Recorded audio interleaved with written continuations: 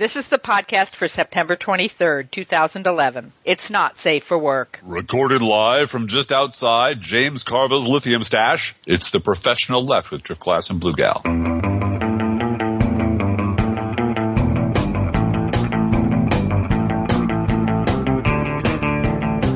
James Carville needs to take some lithium, I think. He does. He needs to reassess his life decisions, let's say. Starting in 1988, let's say. Although I'm very glad he got Bill Clinton elected, or helped him get elected, and got that nice George Stephanopoulos fella a job on morning TV. Yeah, that's nice. He kind of the only thing he seems capable of doing now is getting himself on television, which I guess is all you need to do. Well, him and Mark Penn and his Well, no, but he kind of lost it wife. This week. Like, we all need to panic. No, really, we all need to panic. Oh, now we have to turn and listen to this guy, because we're at the dinner party of centrists and pundits, and all of a sudden somebody stands up and spills their wine and says, wait. There's something more. Yeah. And turns to the butler and says, it was you all along.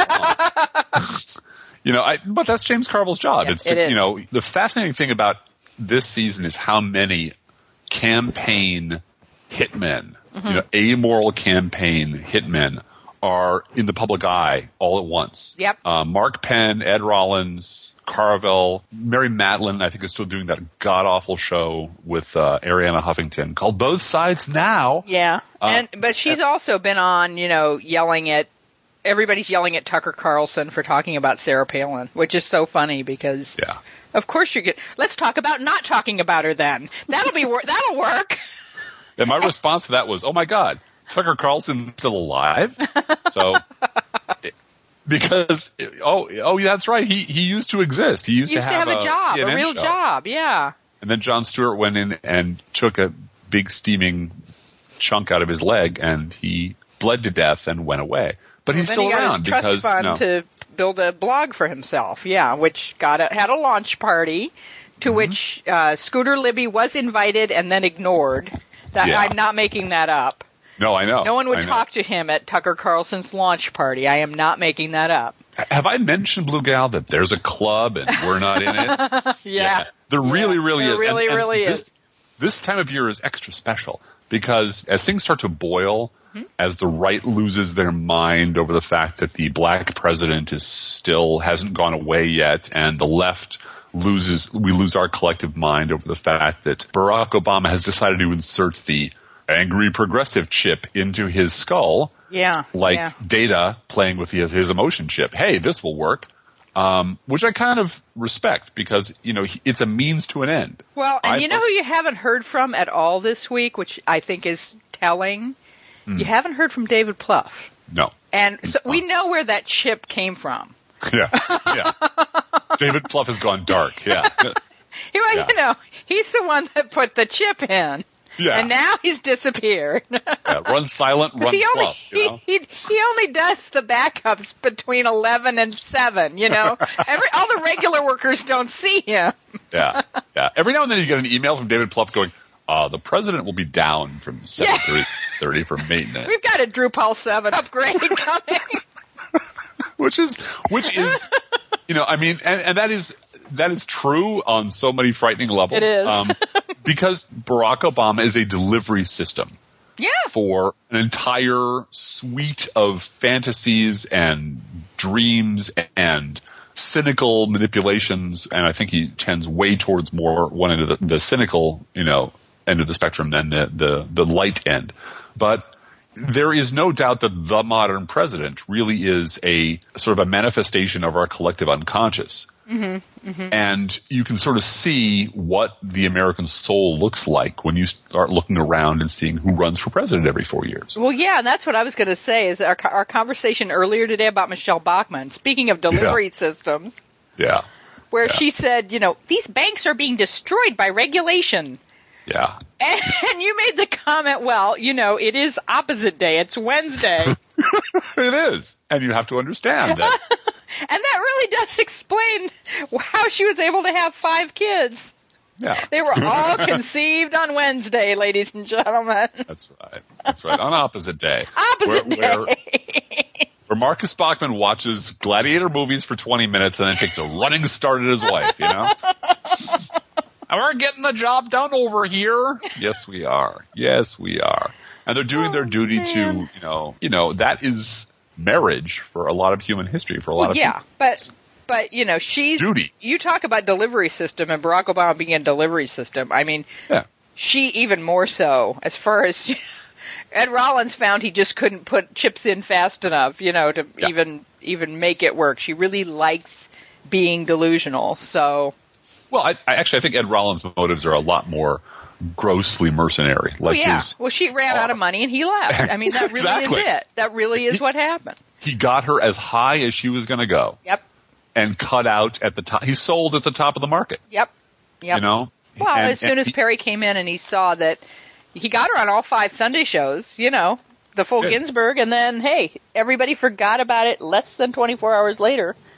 He flipped that property. Yeah, and so flipped that property. Left. Yeah, and now I'm going to be a pundit again, because I'm on everybody's Rolodex. So let me repeat, there really is a club. We really are not in it. But the thing is, what the last couple of weeks have demonstrated is that if the President of the United States, whom I voted for and will vote for again, gets desperate enough, he will break glass in case of emergency and pull out that progressive agenda. Yeah. He might not mean a fucking word of it. It might be a means to an end. It might be something that he just drops. Once his second inaugural, which I'm sure David Plouffe is writing right now. Yep. With malice towards no banker and charity towards all bankers, Yeah. But he knows that's where he needs to go. And this is really sort of a lesson in realpolitik for all progressives. There should be. This is how you do this. There's no place – he's cornered. There's no place for him to go to get reelected other than back to us. And at least partially, at least gently. And so, I'm not going to fall in love with him again. I'm not going to swoon. I'm not going to say, because, he was never my Messiah. Right. He was never the one for me. I had that already. I was 18 at the time and it was a hot summer and there was a lot of Boone's Farm apple wine involved. And she saved your life. That's right. I regret none of it.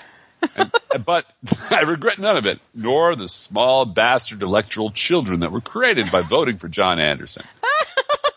However, this is what it takes to propel a center-right pragmatist. Remember, always, Barack Obama is a fucking machine. He's a fucking pragmatic machine. He only does what he needs to do to get his agenda done. And I really do think, other than being, way too snuggle bear with the bankers, he really is still obsessed with this idea that Washington should run the way it runs in his constitutional law class. Right.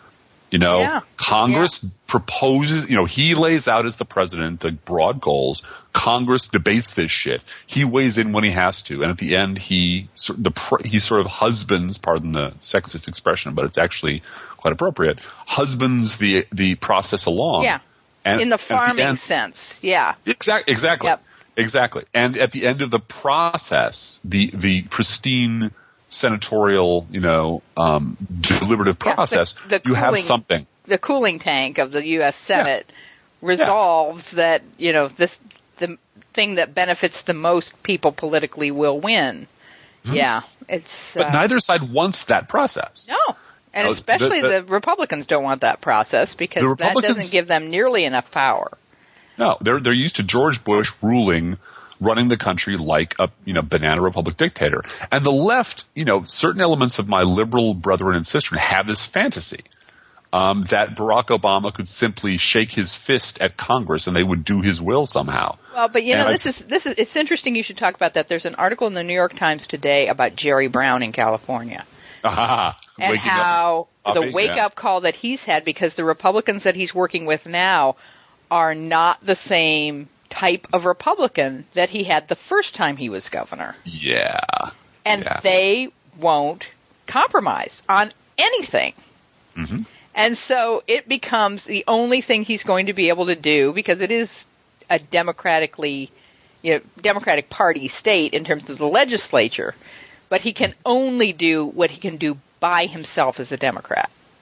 Mm-hmm. And anything that requires any compromise with the Republicans is off the table. And that's a big problem because anything to do with taxes needs a 2/3 majority. Who came up with that idea? So it's a fascinating article, and I recommend it to everybody, that how things have changed on the Republican side if they have become mobsters. Yes, absolutely. So, and as you watch politicians on the left and in the center, who still, in the case of people like Tom Friedman and David Brooks, need to be slapped repeatedly to get the message. So they still, and I'm going to take a brief aside here. There's this god-awful thing in the New York Times called The Conversation. Oh, yeah. Just where Gail, what's her name, and David Brooks have this tortured, awful, stilted conversation, once a week about what's going on in politics. And Gail Collins, my apologies. Yes. And today she basically ran him right up to the edge of – because David Brooks in the last 2 days has written a sensationally bad column about how he was a sap. Barack Obama used me. He's not a reasonable man at all. He's Nancy Pelosi in drag. Yeah. And, fuck you, David Brooks. That's all I got to say. Yeah. But she walked him right up to the edge and said, okay, David, what do you do when the right is completely intractable and tells you to your face, fuck you, we're not going to cooperate with anything? What does the reasonable man do then? And the answer is, David Brooks doesn't have an answer to that question. Right. The answer is, well, it's going to be a rough election. And David Gergen says, we're going to have a hard time governing. What? Yes. Because, again, as I said last week or the week before, David Gergen, David Brooks, Tom Friedman, our centrist punditocracy would collectively rather eat a bullet than admit that the right is wrong and the left is right, which is where we come in. Don't you think our class – oh, go ahead.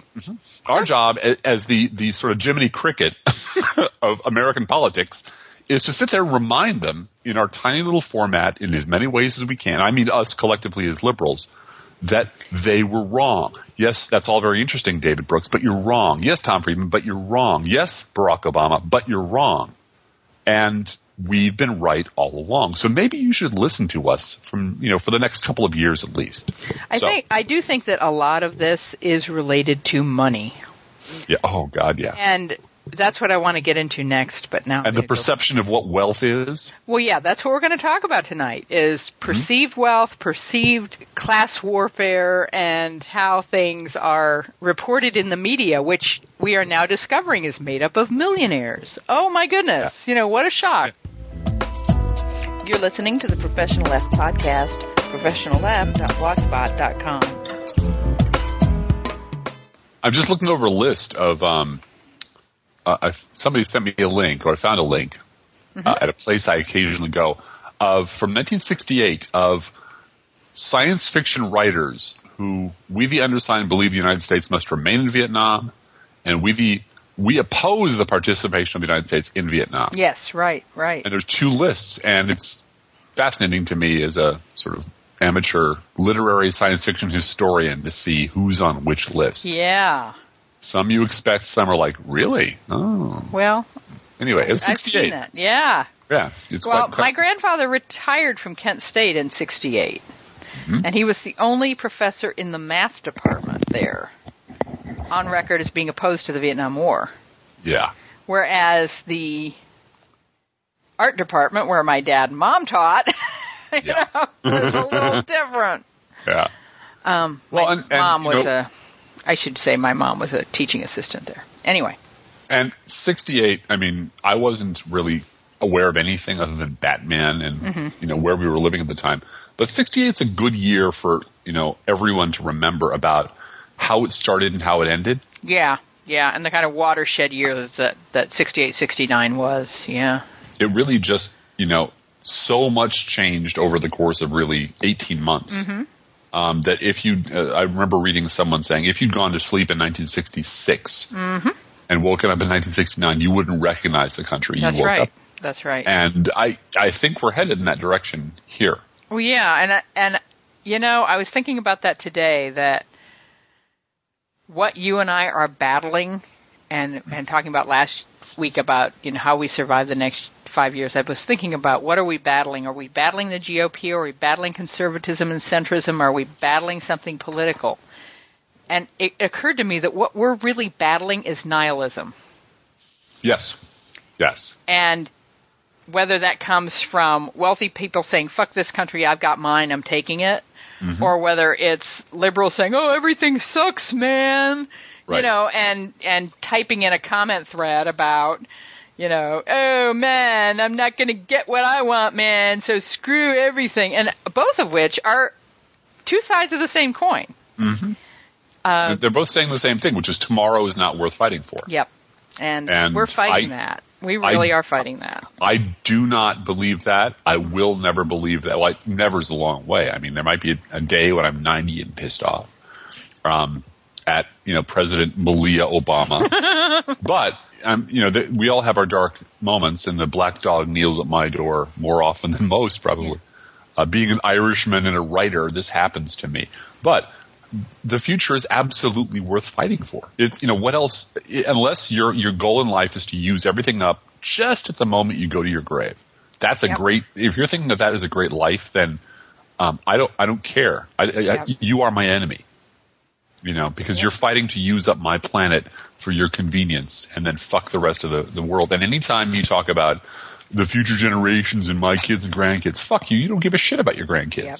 If you want to boil this planet alive or leave a wasteland for them to scrap around in until they're 13 and they die. Or you want to jack off to your own discontent, pretending that makes you sound intelligent. Yeah, sorry. Not interested. We don't have any time for that. So no. So moving along, shall we talk about moving along? Well, I have kind of some bullet points I wanted to bring up, and then we can talk about them. If you pick and choose which you want. I'm giving you a salad bar of news items. Is this our lightning round? This is the lightning round. Yeah. First one most people have heard about, Tea Party Republican Congressman John Fleming, who said, by the time I feed my family, I have maybe $400,000. And you said something this morning about part of what he's saying is, this is what I have left to reinvest in my business. I don't think that's exactly what he was saying. I think he really was whining about he's not really a millionaire. He only has less than $500,000 at the end of the year. Right. But that's bullshit. So, right. Well, number two. Oh, go ahead. Just if we're doing a lightning round, I very, very strongly encourage any tax policy that encourages small businesses to reinvest in their people and their equipment and innovate and so forth. I think that's a wonderful thing. But this guy, there are hundreds of pages of the American tax code specifically designed for this guy to depreciate everything he owns and write off everything he does in terms of that, which I think is a good thing. So fuck him, his metrics are wrong. If you're sitting there going, I only have $400,000 after I feed my family with $200,000, which consists of my wife, because my 4 kids are grown and gone. So, and I don't begrudge anyone the money they earn. I really don't. Go get wealthy. That's great. The next point is just a change that the Ladders is doing. The Ladders, the group that specializes in $100,000 a year jobs, isn't going to specialize anymore. They're going to help everybody, all career-minded professionals. So Really? Yeah, good for them. I wanted to talk about the Revenge TV show, which I thought was about a girl who lost her family. All the ads, it seemed like her, someone had been murdered or something, and so she was going to go get revenge, and I found out today, it's not like I'm going to watch this show, but the Revenge TV show is about a girl getting back at the Hamptons people who financially ruined her dad. Yeah, not exactly Les Miserables, is it? No, not quite. No, but and for those of you out there who have a drink in your hand and are wondering why we haven't mentioned science fiction, it's not even the stars My Destination, is it? No, right. No, get that drink. Get that drink. And talking about how I wrote down on our notes, those who never thought of themselves as poor are having to behave as if they are poor. And it turns out that last quarter, 200,000 people canceled their cable. Yeah. 200,000 people canceled cable in the United States in one quarter. Yeah. And that's economics. A lot of it is Yes, technology's changing. Yes, people are streaming movies, but people are also looking for places where they can cut everything out that is completely, anything that's not completely necessary. Well, and as you know, Blue Gal, here at the castle, I have no cable, never have. Yeah. It was an expense after my divorce, and I get my TV through the air, or I get it from streaming online, or I come down to the country house, see it there. The country house has 3 kids, and for now we have cable. But you have to. You have to. But yeah, no, I completely understand it. It's a purely economic decision. Yeah, but I understand why people are saying, "Oh my gosh, how many times can you watch Nancy Grace dance?" It just makes no sense. Oh, people are noticing that commercial television is a fucking wasteland? Yeah. Well, like Jon Stewart says, there's me, and then there's 47 versions of the Style Network, and that's it. Yeah, that's it. Food shows, that's it. And then tonight, we are recording this on Wednesday night when there has been a stay in the Troy Davis case. And someone tweeted... Oh, there has? Yeah. Not a stay, but the Supreme Court has delayed the execution so they can look at it. Mm-hmm. And whether they're going to decide to look at it, I have no idea exactly where we are in the process of them deciding. That's where we are, is right now the execution is not taking place because the Supreme Court's looking at it. And someone sent a message on Twitter saying, capital punishment is when you have the capital, you don't get the punishment. Yep. And I thought that was really well done. If you live in the South and you're black, your odds... And you've killed a white person. You killed a white person. Killing a white person especially, yeah. At each one of those levels, your odds just go up astronomically. Yep. And you get no decent legal representation, which was the Troy Davis case. Mm-hmm. So, as usual. Yeah, these are the people who, and I'm sure I'm repeating something I've heard from 5 other sources, but...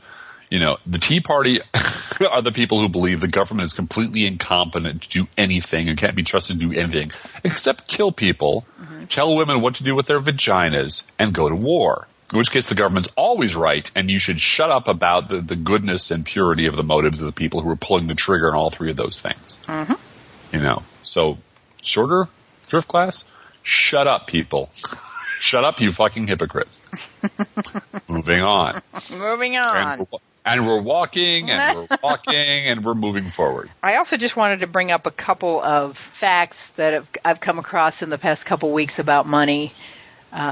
Someone wrote in an article, and I'm sorry I can't remember where it was, but there was a poll that showed the perception of how much people need to get by. Mm-hmm. And no matter what the income level was, it was always what I have plus 10%. Yeah. And so this guy who says, I only bring home $400,000 a year, it's not enough to make ends meet. Let's face it. Sure. Is being a very typical American. Yeah. Oh, this is something that Rod Serling wrote about. Mm-hmm. In like half of the shit he wrote, especially I think there was a teleplay he did called The Velvet Alley or something like that. But a lot of his teleplays were about himself, which was the man who goes into advertising into Hollywood and makes at the time a fortune, the $100,000 a year, and which was a fucking fortune. And then of course you need that. Suddenly you bought a house. Suddenly you have a pool. Suddenly you have a retinue. Suddenly you have an entourage, and you have all these lifestyle choices you make that lock you into having to make that from now on. And now you really do start thinking about, how do I keep making this fortune? Once you get locked into believing, once you've made a lot of rich person's lifestyle choices and locked yourself into, a certain house and a certain kind of car, a certain kind of lifestyle. And as, Charlie Chaplin said, I'm pulling this stuff out of thin air, so I'm kind of proud of myself for doing it. The saddest thing he can imagine is getting used to luxury. Yeah. Once you've gotten used to, like Rod Serling used to write in a lot of his plays, the protagonist is the guy who goes to Hollywood, makes a lot of money, and gets trapped into the golden treadmill. Mm-hmm. And once you're there, it's real easy when all you see around you are people at your income level to start justifying why you're really kind of hard put and you're really kind of down at the heels, and and you really shouldn't have to give away your income to those people Well, but that's the decision that we need to make in this country, which is what really is middle class. Is middle class this guy, the Tea Party congressman, who's got $6 million business and $400,000 a year to blow? Yeah. Or is it affording cable? Which is also outrageously expensive, compared to what most of the world lives on. Well, remember when TV was free? Yeah. I mean, and fairly, it wasn't ever Shakespeare, but it wasn't a complete disaster. You and I both saw Monty Python for free. Yeah. Fawlty Towers for free. Blackadder for free. Yeah. Roots for free. This was considered normal, and now paying for everything is considered just, well, of course. Well, everything has to make a profit. If you can't sell it, it's not worth anything. And that is sort of my final point, which is what you and I have been talking about all week about being a liberal doesn't pay. No. Well, and I want to add one thing about poverty, which is capitalism needs poor people. Yeah. There's this wonderful scene that has been recommended to me by everybody, and I'm sure I posted it at least once or twice. Tom Waits in The Fisher King, who's the homeless guy at Union Station, who's sitting there explaining, I'm sort of a moral traffic light, you're coming home from your job and you're just ready to, your job just sucks, and you're ready to stab your boss in the neck with a pair of scissors, and you come by me and you see me sitting there, and suddenly it's like, my job's not so bad. Maybe I should, pucker up and kiss that man's ass. That the poor exist to terrify the middle class into keeping their fucking jobs and keeping their fucking mouths shut. And, that's the useful, purpose that they serve in the great capitalist scheme of things. One of the reasons that conservative bloggers get $10,000 prizes for what they do and liberal bloggers don't is that we don't sell our souls. Mm-hmm. And the final thing that I wanted to mention in Lightning Round is it occurred to me to go and find out whether my goal of 1% of our podcast listeners contributing to our podcast was a reasonable one. And we're getting close. I want to thank everyone who's given to the podcast in the past couple of weeks. We went through a week where we had 3,000 listeners and 9 contributors, and that was, to me, just kind of outrageous. And I mentioned it on a podcast, and that helped. That helped kind of wake people up to realize that, I really need to give $5, and that's really all that, we're asking. And many people are more generous than that. And we strongly encourage that. The vast majority of our contributors are giving $5 or $10, and this week we had 20. So, it's up from 9, and that's good. But I wanted to find out, because I don't want to ask for more than anybody else expects, and people generally get, from their direct mail campaigns or their whatever efforts they use to fundraise for a cause that they believe in. I didn't want to be way out there with my 1% goal. And I found out that 1% is sort of reasonable, that direct mail gets between 0.5 and 2.5% response. Mm-hmm. And so 1% is actually a reasonable goal. But in order to find that out, I had to wade hip deep into the fundraiser entrepreneur business blog world. And it was fascinating because some of these guys are really great, hardworking people, but their attitude towards money is very different from mine. Yes. And, it's all about getting rich, which is not my goal at all. And so, see, this is where you and I have. You want to make a fortune. I've been at this for, so long, and recognizing that the rewards that I get from this are not going to be monetary. I do not expect that. Well, I don't need to get rich, but I need to feel financially secure. I need to have health care. I need to take care of my family. But you're not going to get that from blogging, Driftglass. Well, there's the point. What I wanted to get back to about these Sure. business bloggers who promise you that you can make $1 million as an entrepreneur, entrepreneur and bend the social media to your will, right? One of them had an article, a link that said, right and wrong ways to thank your contributors. And I thought, oh, that's interesting because I'm all about thanking my contributors. Right. So I clicked on it and the article opened with a sample letter that said, thank you so much for your contribution to Cause A. We know you'll agree that no matter how much you give, more is needed. Here's an opportunity for you to give more. Always be closing, baby. And the guy who wrote the article said, isn't this horrible? That someone used a thank you note to fundraise more. Yeah. And poll after poll after poll shows that people hate that. They think that's terrible, just like that. The article was saying, my gut reaction was, this is horrible. I would never tell a client to do this, et cetera, et cetera. But. ... And then he says, but it works. Yeah. That's right. And I said, oh, it works. You get more money, but you're a dick. And so it gets to the point where life is not a shit sandwich. No. It's a dick sandwich. Well, let me and the bigger dick you are, the more bread you get. Let me just say, Blue Gal, this is a strategy that I would venture to say, every guy knows. Yeah. I'm not saying every guy deploys. I'm saying every guy knows. Yeah. If you start off at one end of the bar and work your way mechanically down the bar all night long, you want to go home, have sex. You want to go to my place, have sex. Hey, how about a drink? And you just work the bar or wherever you're at, work the venue with the goal of getting laid tonight. You know what? You're going to get slapped, and you're going to get looked at funny, and by the end of the night, you're going to get laid. Every guy out there knows that you can, in fact, get laid if you simply make it a mechanical process of elimination starting at one end of the bar, whatever venue you're at, working your way down. Well, it's interesting because women have started to read books about that and marriage. Your goal this year is not to get married. Your goal is to meet 350 guys.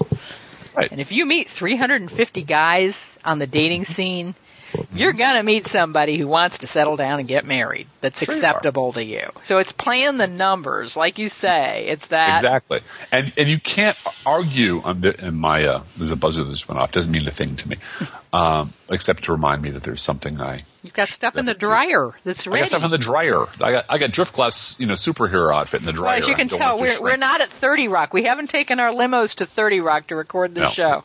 There is a certain amount of merit to. Let me put it this way. Let me back up. If you strictly go after your customer base, your client base, your listener base, or whatever it is you're going to do with the single-minded, fanatical intent of making money or getting laid or whatever it is, you will succeed. Yeah. Or you will have a very good chance of succeeding because if you just keep being a jerk and asking and asking and asking and asking, eventually someone will tumble. Something will tumble. Something will happen. Between that strictly entrepreneurial, I don't give a shit what I'm selling as long as I walk away with, $500,000 at the end of the year, I'll sell anything mentality. Yeah. And I actually care about what I'm doing. I actually try to create a worthwhile product, service, message, podcast, whatever. At the end of the day, all that time is useful in terms of giving people vocabulary and helping people, I think, explicate their situation and really helping people understand they're not alone. Yeah, and Driftglass, as an aside, you and I have taken writing classes and sat through creative writing seminars, over the course of several decades. Yes, we have. Do you remember? Dare I say we have conducted some. We have taught some writing classes and seminars, just so we're clear. We've been to the rodeo a few times. Yeah, just a few times. Do you remember the time, and you don't have to give me a date, but remember the time when John Grisham got successful and all of a sudden all these community college and adult education programs were filled with lawyers? Oh, yes. For 3 years? Oh, yes, I do. Oh, God, yes, I do. How do you make me a John Grisham? Right. I'm going to write about lawyering, and it's going to make me rich. And you know what? And I can't remember a single story from any of them. And you know what? That's a really excellent analogy, because around the same time, Scott Turow was taking taking the same train I used to take and typing his stories out. And they were thoughtful, well-crafted pieces of fiction. One of them, the story goes, I don't mean to leap around, but this is actually going to come to a point. Stephen King did marketing research before he started writing, and discovered, you can make a lot of money writing. You can make a certain amount of money writing porn, and just got really good. Just took 200 porn novels home, read them all, figured out the formula for creating a successful dirty book, and cranked them out. And then went on to the next genre. Here's how you create a successful, enterprise within horror. And along the way, I will say that Stephen King became a very good writer. Yeah. He's too prolific for people to sort of appreciate the elegance of some of his fiction, and some of it's just schlock. But, when people look back at the 20th century, they're going to look at Stephen King the same way they look back at some of Charles Dickens. He captured he captured a certain slice of American life better than almost anybody else. Well, and I love reading Stephen King about writing. Yeah. When you read him about writing, he's on the top of his game. He is. And he knows his shit. He really does know his shit. Yep. But he took a very business-like entrepreneurial approach to the craft of writing. And let me tell you, I was in those classes. I was along the way I helped teach some of those classes. And what I saw tragically, or sadly, it wasn't a tragedy really, was I saw a lot of writers I respected a lot running the other direction. Yeah. Saying, you know what, writing ain't fun anymore. You can't make a living at it. The mid-lists are gone. If you're not Stephen King, if you're not John Grisham, you cannot make a living at this.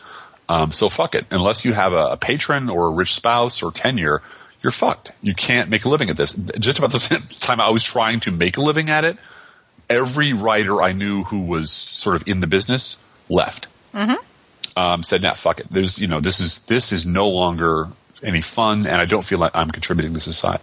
It turned into nothing but a business. And that was sad. But that brings us sort of full circle back to sort of liberal activism. There is a practical keeping the roof over your head side to it, and there is the I really believe in this cause, and therefore I'm going to commit myself to it side to it. I keep trying to find a place in between those two where it is possible for me to commit myself to a cause I deeply believe in and not go broke in 6 weeks. Yep. Not go completely flat ass bust and say, you know what?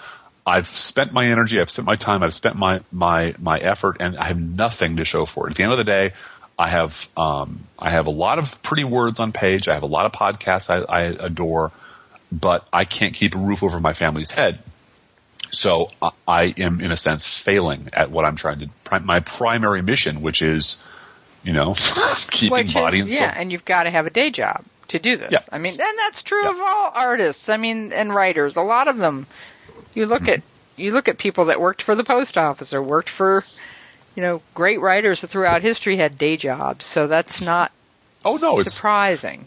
What's different is that, and this is where we're sort of wandering far afield, but the day job used to really be a day job. Yeah. It used to be, 8 to 3, 9 to 4, 9 to 5, and you could go home.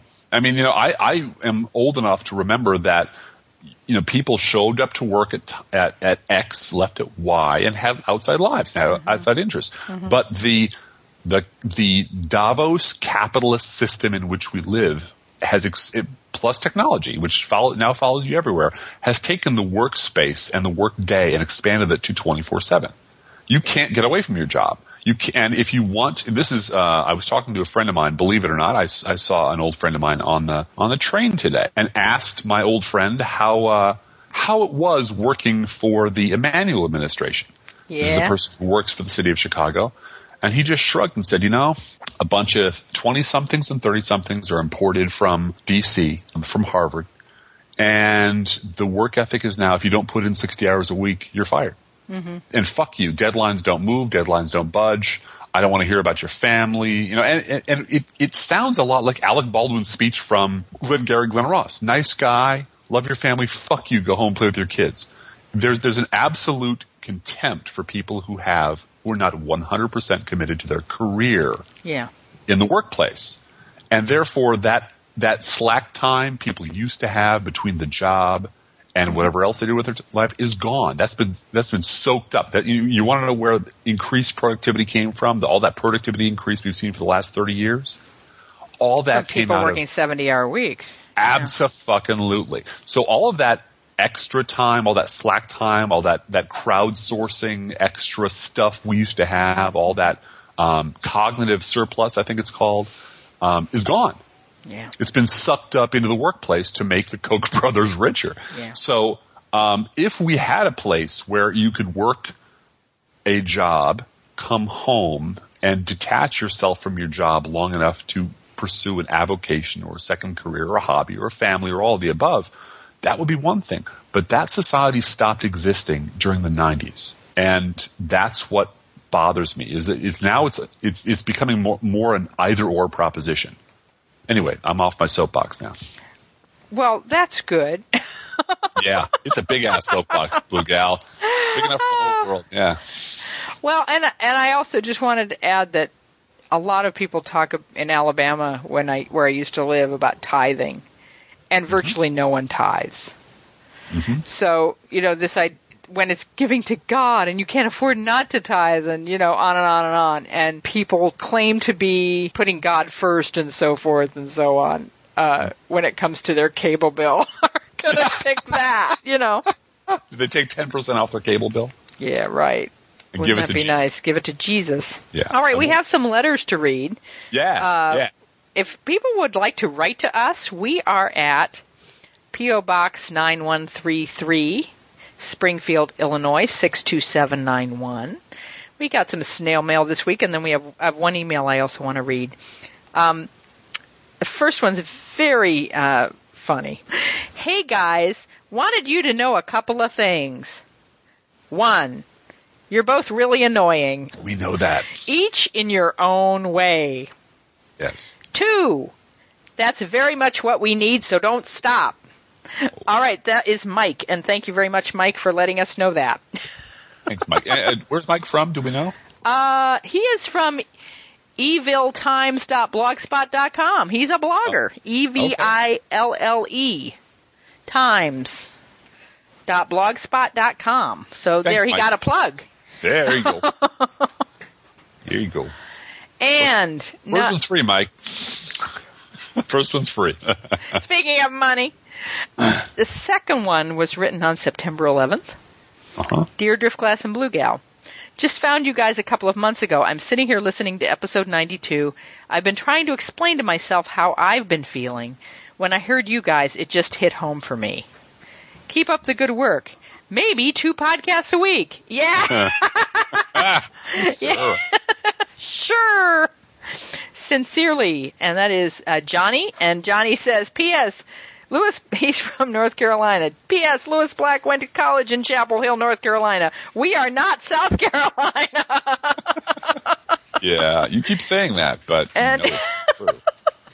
No, I get it. I'm sorry. Oh, very fun. Well, and I took a couple of history classes with David Hackett Fisher, who's a famous American historian at Brandeis, and what he did was social history, which is sort of charts and graphs and looking at statistics for different parts of the country. And he would talk about, and this happened, and guess which was the last state to adopt such and such an issue of progress? And it was always South Carolina. Every single time it got to the point where he would just say, and the last state to do it was, and the whole class would chant out, South Carolina. Okay, we get it. Finally, Driftglass, why don't you read this letter? I'd be happy to, Blue Gal. Because you have this in front of you. Read the letter from David in New Mexico, would you please? David in New Mexico writes, please, if you can, mention the Wall Street protest on this week's podcast. The media's silence is appalling.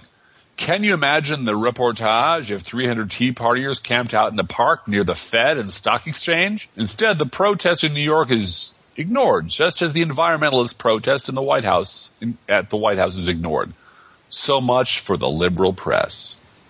Well, and the war, anti-war protests as well. I mean, they just turn the cameras away. They don't want to see it, and that is a tactical problem.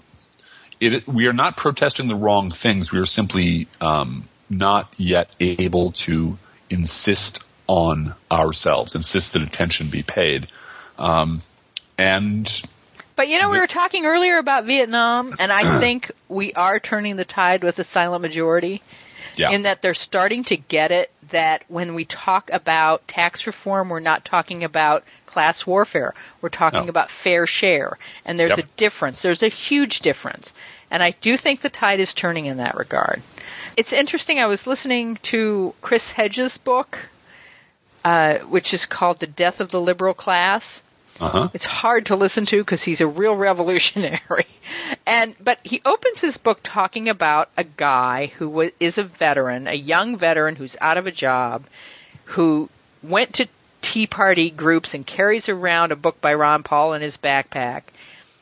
And listening to this book on audio where he's talking about how we liberals have failed this guy because if we had a populist message, we could have gathered up the Tea Partiers and channeled their anger against Wall Street and so forth. But Fox News had the media to grab them, But if you want to talk about grabbing discontent and channeling it appropriately, there is a way to do that. But here's the issue. I was listening to this on audiobook, and it was almost impossible for me to distinguish between what Chris Hedges was saying and what this teabagger was saying.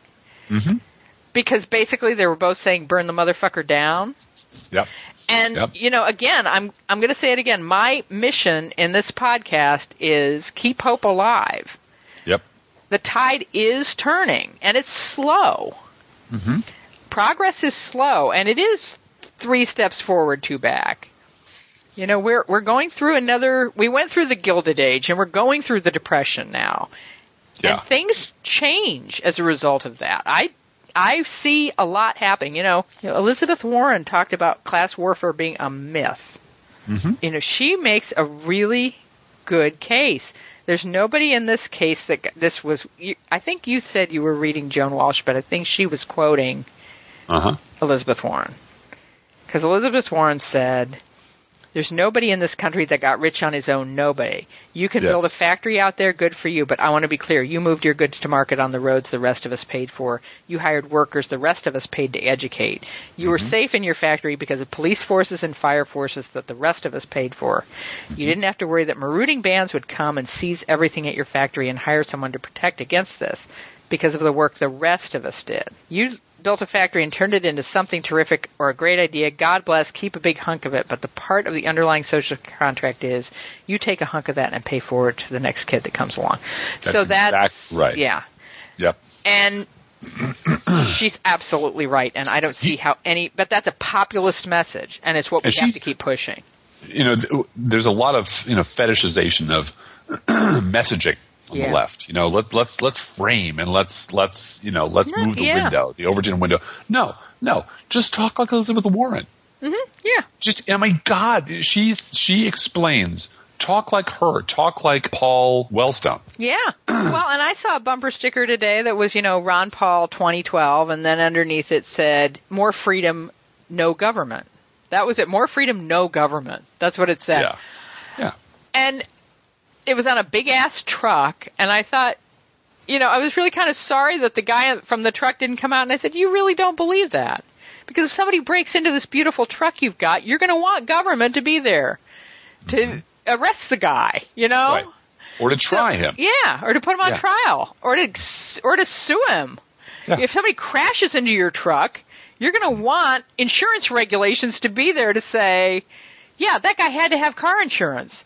The guy who crashed into you in the parking lot. And if you'd like to drive your truck any place but your driveway, you're going to want roads that are passable. Stoplights. You're going to want stoplights. So you don't want no government. That's bullshit. But, there's no one around. There's no one around to say penis. that. It's small penis syndrome is what it is. I'm telling you. Libertarianism. Small penis syndrome. The end. We want to, on that note, we want to thank our listeners. See, always this again. Everyone knows you always go out on a dick joke. So. Well, that's the rule, isn't it? Yeah, absolutely. I wanted to talk about one other thing. I wanted to talk about death penalty. You on the death penalty. Wait, on the death penalty. We have to talk about this for just a sec. All right. I caught a few minutes of the Charlie Sheen roast on Comedy Central. Yeah. And it reminded me so much of the Republican debates. I can't tell you. In the fetishization of death and the sense that this isn't real, this is something that happens to other people. Poverty and death are something that happen to other people. The guy who does South Park, who hosted it, actually, Chris MacFarlane? Yeah. Seth MacFarlane. He hosted this whole thing.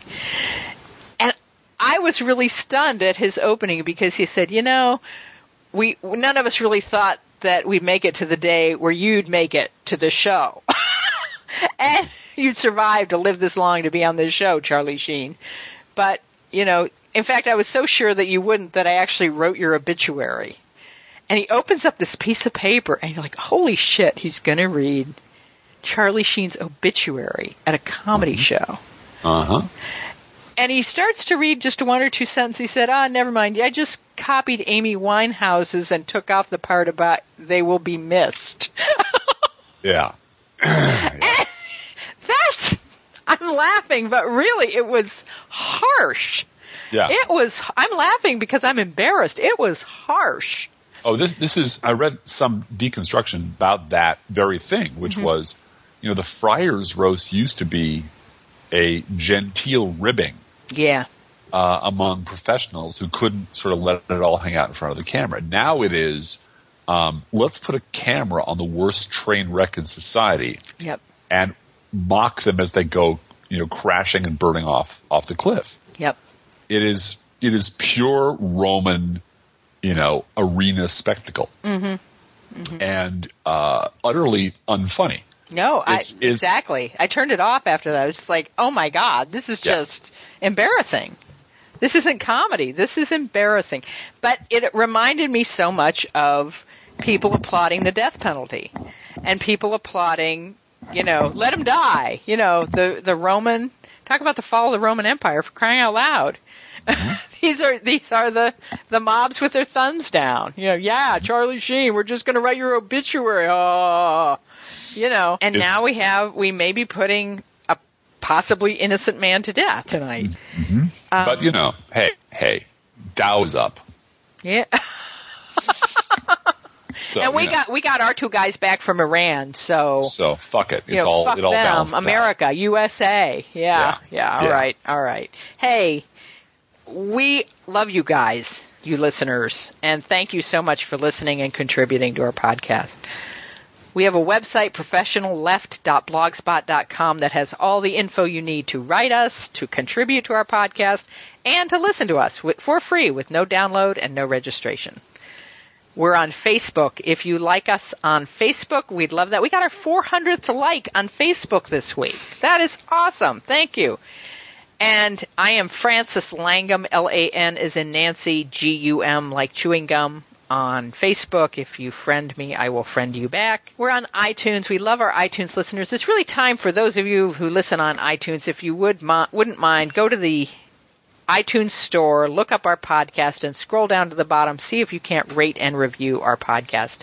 We would appreciate that. That gets our podcast recommended to other people and gives us a little higher ranking on iTunes, which helps us find more listeners. So we appreciate that. A special shout-out to our Crooks and Liars listeners. We're on Crooks and Liars Saturday night at Open Thread. We are also, from what I understand, on Netroots Nation Radio at netrootsradio.blogspot.com on Sunday nights. And thank you to those listeners, too. Mm-hmm. You can contribute to our podcast. If you give us $15 or more, we will snail mail you a spiffy Professional Left Podcast notepad. We thank everyone personally who contributes to the podcast by email. So we want you to know how much we appreciate you. We have an email address, proleftpodcast@gmail.com. Feel free to write us. Be aware that if you write us at that address, we reserve the right. And if you write us at our snail mail address, we reserve the right to read your mail or email on the air. Unless you otherwise specify. Unless you otherwise tell us, please don't. So, Blue Gal, how are the Internet Kitties doing this week? The Internet Kitties are so in it to win it, they just hired Ed Rollins. Let's think about living. Let's think about loving. Let's think about the hooping and the hopping and the bopping and the loving, lovey-doving. Let's forget about the whine and the crying, the shooting and the dying, and the fellow with a switchblade knife. Let's think about living. Let's think about life. This podcast is recorded under a Creative Commons license. Copyright 2011, Driftglass Blue Gal Podcast.